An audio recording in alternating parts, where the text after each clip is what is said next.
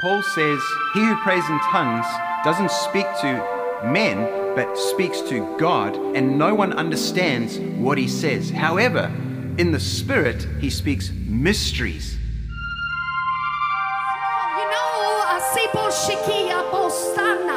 The work of the Holy Ghost is to shikalimenda and to shundestamaste. They're mysterious to the known language. They're mysterious to our mind. It'll actually sound like gibberish or gobbledygoo. You receive it when you get filled with the Spirit, when you get baptized in the Spirit. You're listening to Spoken Through, an audio series on leaving evangelical Pentecostalism. I'm Alec Cowan. Speaks to God.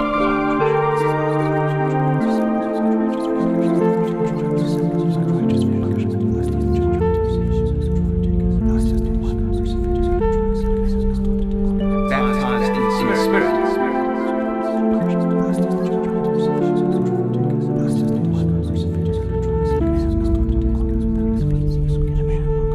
Speaks to God.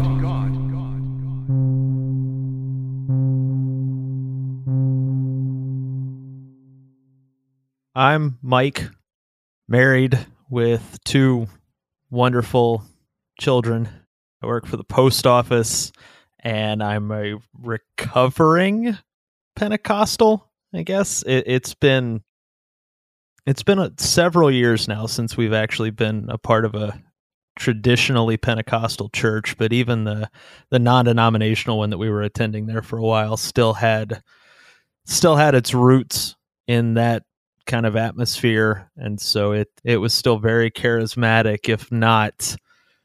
It didn't carry on the traditions of what you think of with, I guess, conservative Pentecostalism. You know, there were no dress codes, there was no rules against piercings, tattoos, and the things like that. They had very much embraced modern society to a certain extent.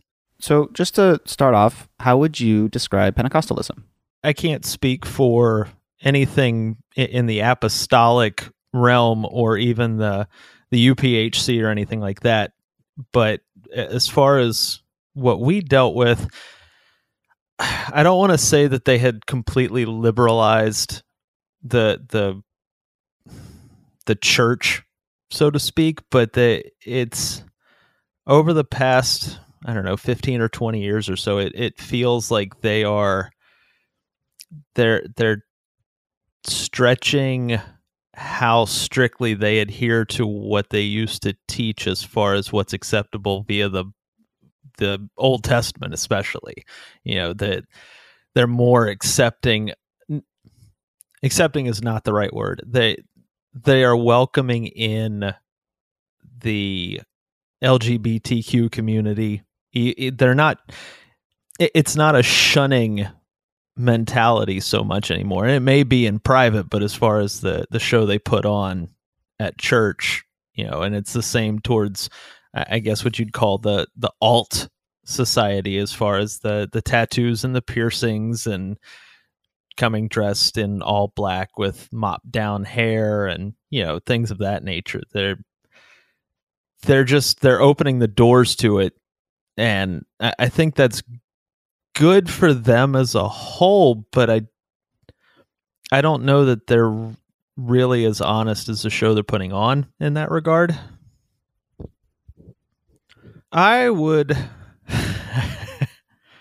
try not to dive into too complicated of a description, but I would say it is a very open and wild version of Christianity, just in terms of how people act. And how would you describe growing up in your church, your experience of that? From my experience growing up, it is wild, it is loud, it is just, it's, I liken the church service to the experience that you would have at a rock concert. It is lights, you know, the atmosphere in general. That they're trying to move away from what has been considered traditional church in terms of, you sing a couple of hymns and then you sit down and everybody pulls out their Bible and you all read from it. And they've made it more of a show rather than just a church service. So I would say in essence, Pentecostalism is the Christian version of a rock concert. Was there anything that you had, something like you specifically wanted to read or watch, something you might have wanted to listen to, but because of the church rules, you weren't allowed to? Anything like that? It was, we were part of the Pentecostal church in the late 80s and early 90s. And so it was definitely, I was younger, so I didn't have quite as jaded or cynical of a view of it as I may have now.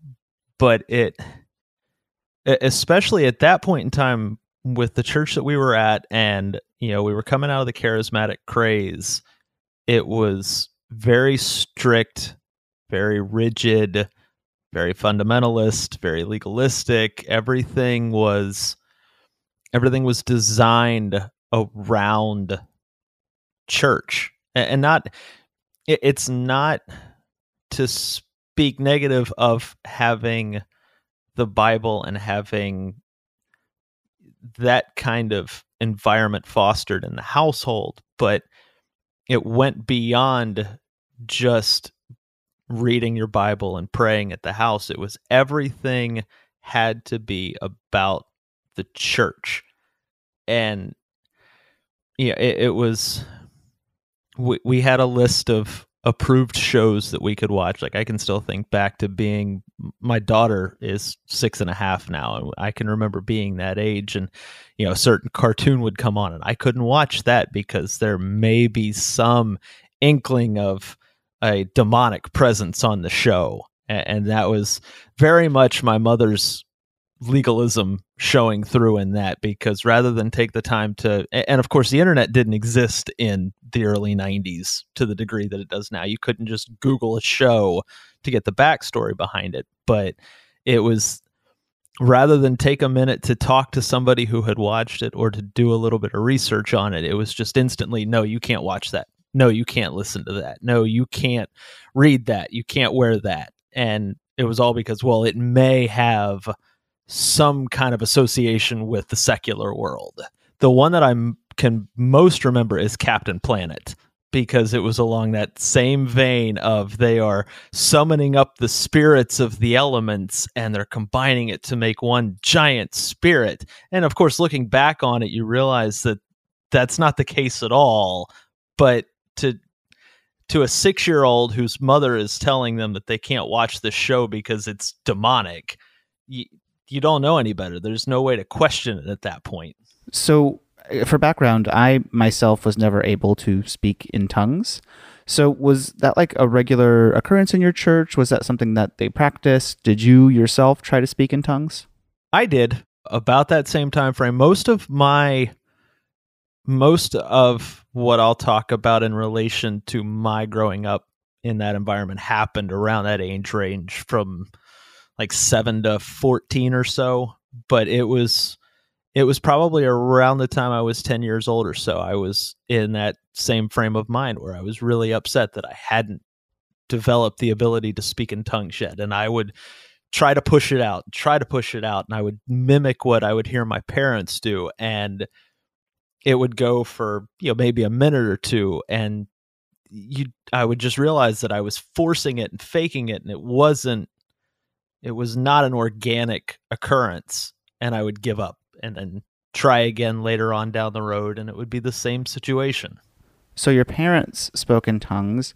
Did you ever have like a formal conversation with them about what that was like and how to do that? Did you ask them like what the purpose of it was, like why they were trying to speak in tongues, like what you should do? Was there like a way that they told you how to speak in tongues and taught you to do that kind of a thing?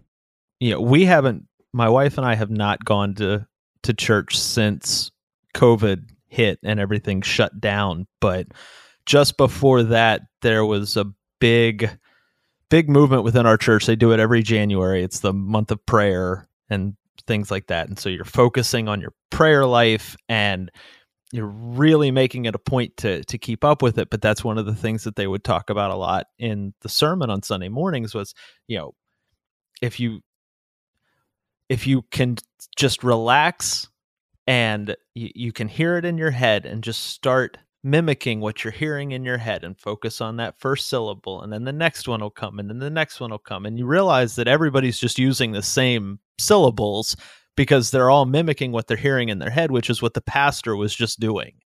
It probably, most of all, it was just disappointment in myself, this gift of the Spirit, even though my Sunday school teacher, the pastor, my dad, my mom, all of these people had prayed on me and laid hands on me, and I had been baptized and laid out in the Spirit, and it never came. And I never got the gift of prophecy, which is another one that my parents, they had tongues, they had prophecy, and they had interpretation. And that was the three things that the two of them would always interact through. And I was just kind of, I think I was more awestruck than anything that they were able to do that. But then I was disappointed that I wasn't able to join in with it, on the other hand, because I felt like at that point, after all of those years being in the church and having everything that had led up to it, for it not to come, there was something causing it to be that way. But I had no idea what it was at that age.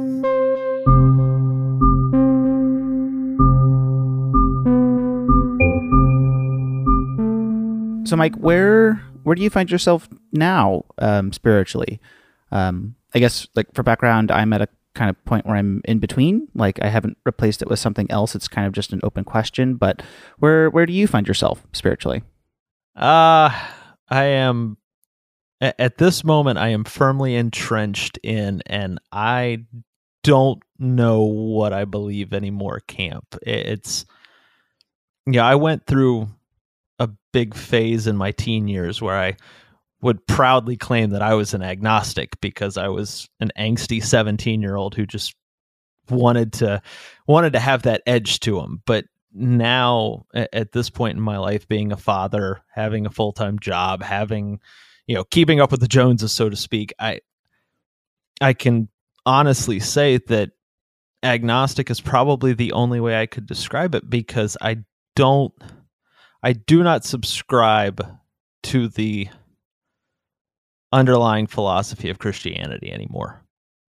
As far as an all-knowing, all-powerful God that created the universe, I don't have any concrete answer to that. But as far as the Christian ideals, the Christian worldview, I have gradually been moving further and further away from it, and a lot of that started about the time COVID hit. I think I was really looking for a way out of the church anyway, without removing myself and disappointing people. And so when that happened, it was just kind of a welcome respite from that world for a while. Yeah, and what pushed you into questioning that?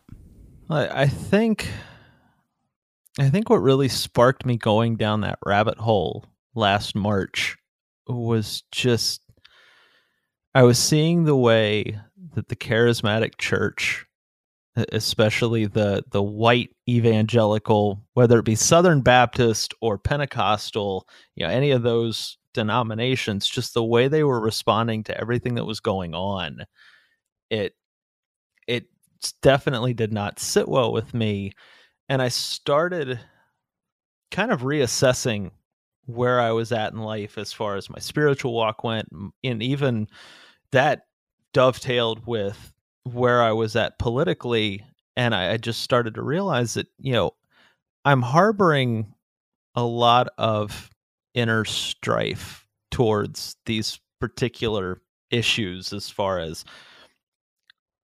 do I actually even believe the story of Jesus? And it's, I don't necessarily have an answer for that yet, but I've started reading works by people who are trying to discredit the Bible, and on opposite that, you're trying to read the apologetics, and you're just trying to reconcile the two. And for me, I haven't been able to. Like, there's no point in the middle where they're meeting. Everything is leaning more towards that other end, and it's, you go back, and when you take a different approach to how you're reading the scriptures, especially the stories throughout the Old Testament, and you're seeing a lot of these things aren't adding up to what God was commanding these people to do. If he's an all-loving God, why is this happening? And then you look at what was taking place in the New Testament and hearing things like, when you read the scriptures, you have to remember the context that they're written in. Okay, so it was okay for slavery to exist when the Bible was written, but it's not now. But it wasn't okay for people to be gay then, but you're still claiming that it's not now. Like, you can't have these things both ways. And as I started to move myself away from the charismatic church, I think it just naturally lined up with me moving myself away from the Christian worldview as a whole. And did that feel, I don't know, like intentional? Like, did you feel like you wanted to push away from the church? Was it like a formal decision, or did it just kind of happen naturally on its own? Like, things just kind of phased out? Right. And that's one of the things that I have, that's a common thought that I have seen from following some of the subreddits and other online forums, is when people start that deconversion process, when they're leaving the church and they're doing it, especially the ones that are doing it intentionally or just knowingly doing it, you're not going through that phase as a teenager where you're moving away from it unintentionally, unconsciously. You're looking at it and actually making that choice to do so. If that has been such a steady force in your life, that gap, for me at 17, it was less distressing, I guess, because I just went from being a staunch figure in the church to I was working full time. I was playing in a band. I was running around all day and night doing things, keeping myself occupied. And now, I'm in that same boat where I'm looking for something, and the gap is nowhere near as large as it would have been had I made this choice a decade ago. But there's still that little piece that was taken up by the church that now, you've got to find something. You don't have to, but you're trying to find something to fit into that hole. And one of the thoughts that I've struggled with is, what if I don't find something? Like, am I going to be okay if I don't find the answers to the questions that I have right now? And that's been a troubling thought, and something that I've had to kind of not necessarily fight through, but it's been a struggle at times. So what parts of your upbringing have stayed with you since you left? Is there anything that, even up to now, that you feel like impacts the way you behave or the way you think, something like that? If you've grown up in that environment where it was so routinely repeated that you can't watch certain things, you can't partake in certain things, breaking that habit, things like that can definitely be triggering of those past experiences. And I'm not going to sit here and proclaim to you that you should go out and watch everything possible that you can on occults and witchcraft and whatnot. But it's finding that balance of being able to take in certain mediums and not be triggered by it because of something that happened in your childhood. It was definitely a continuous stream of, you need to be pure, you need to keep your mind pure, your body pure, pure in thought, pure in action, et cetera, et cetera. But when I went through my rebellious stage at 12 years old, and I started cussing and looking at porn and doing all of those things that my parents just railed so hard against as a kid. Initially going into that environment, I can pretty vividly remember having some moments of self-doubt and going, oh, I probably need to repent for this. I need to get my mind right. I need to get right with God on this. But, and it sounds bad to say, but I think I just went so far down that trail in my preteen and early teen years that eventually it was just conditioning that it didn't affect me that same way. And now I don't have those lingering thoughts of, man, I'm probably going to hell for everything that I've done, and that inner guilt that is such a key component to especially Pentecostal evangelical Christianity. It doesn't have the same hold on me that I've seen that it has on other people. And I can only say that I'm very thankful for that. And were there any good moments in your experience? Like maybe something that you miss even? The atmosphere that was created in praise and worship, and especially being a part of that, playing on the worship team, that aspect of it, even if I feel like it was just forced emotion, based on how they put on the service, I miss being a part of that. I miss that camaraderie, I guess, having with the other musicians, and just that aspect felt separate from the rest of the church as a whole. It just, and maybe that has more to do with the fact that I played in bands for so long being younger, and that's just so much a part of my identity is playing music, that if I could pull that away from it and just have those relationships and that particular aspect while removing everything else that surrounded it. But other than that, I can't pinpoint any particular positive aspect that I feel like I'm missing out on not being a part of it right now.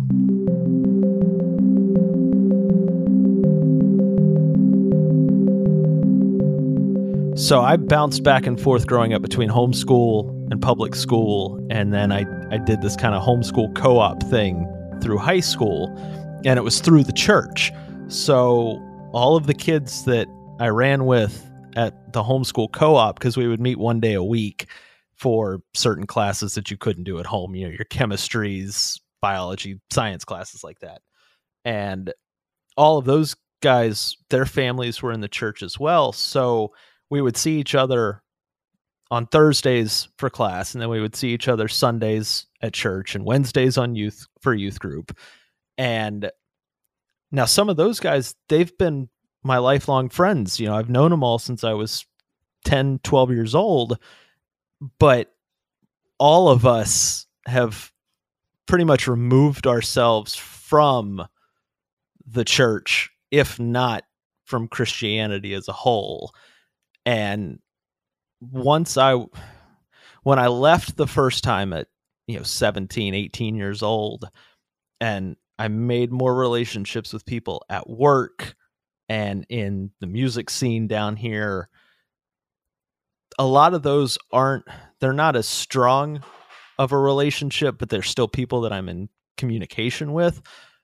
But when I went back to the church at, I think 24, 25, about the time my wife and I got married, at that point, none of the relationships that I developed in there were anything more than superficial Sunday relationships. We did not converse with each other throughout the week. We saw each other for rehearsal and then for service on Sunday morning, and that was it.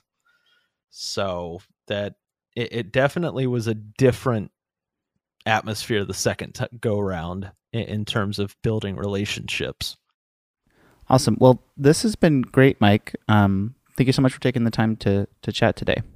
I was really happy to stumble across that post because it's, again, while I don't necessarily have the stories to share, it's a topic that I do enjoy talking about. If for nothing else, then it stirs up within me that I want to continue. Like, I don't want what I'm going through right now to become just complacency. You know what I mean? Like, I want to continue trying to pursue the answers to the questions instead of just forgetting that I have the questions. And that's probably the best way to summarize where I'm at right now. Like, I want to stay on the path that I'm on, and I don't want to forget why I'm making the decisions that I'm making right now.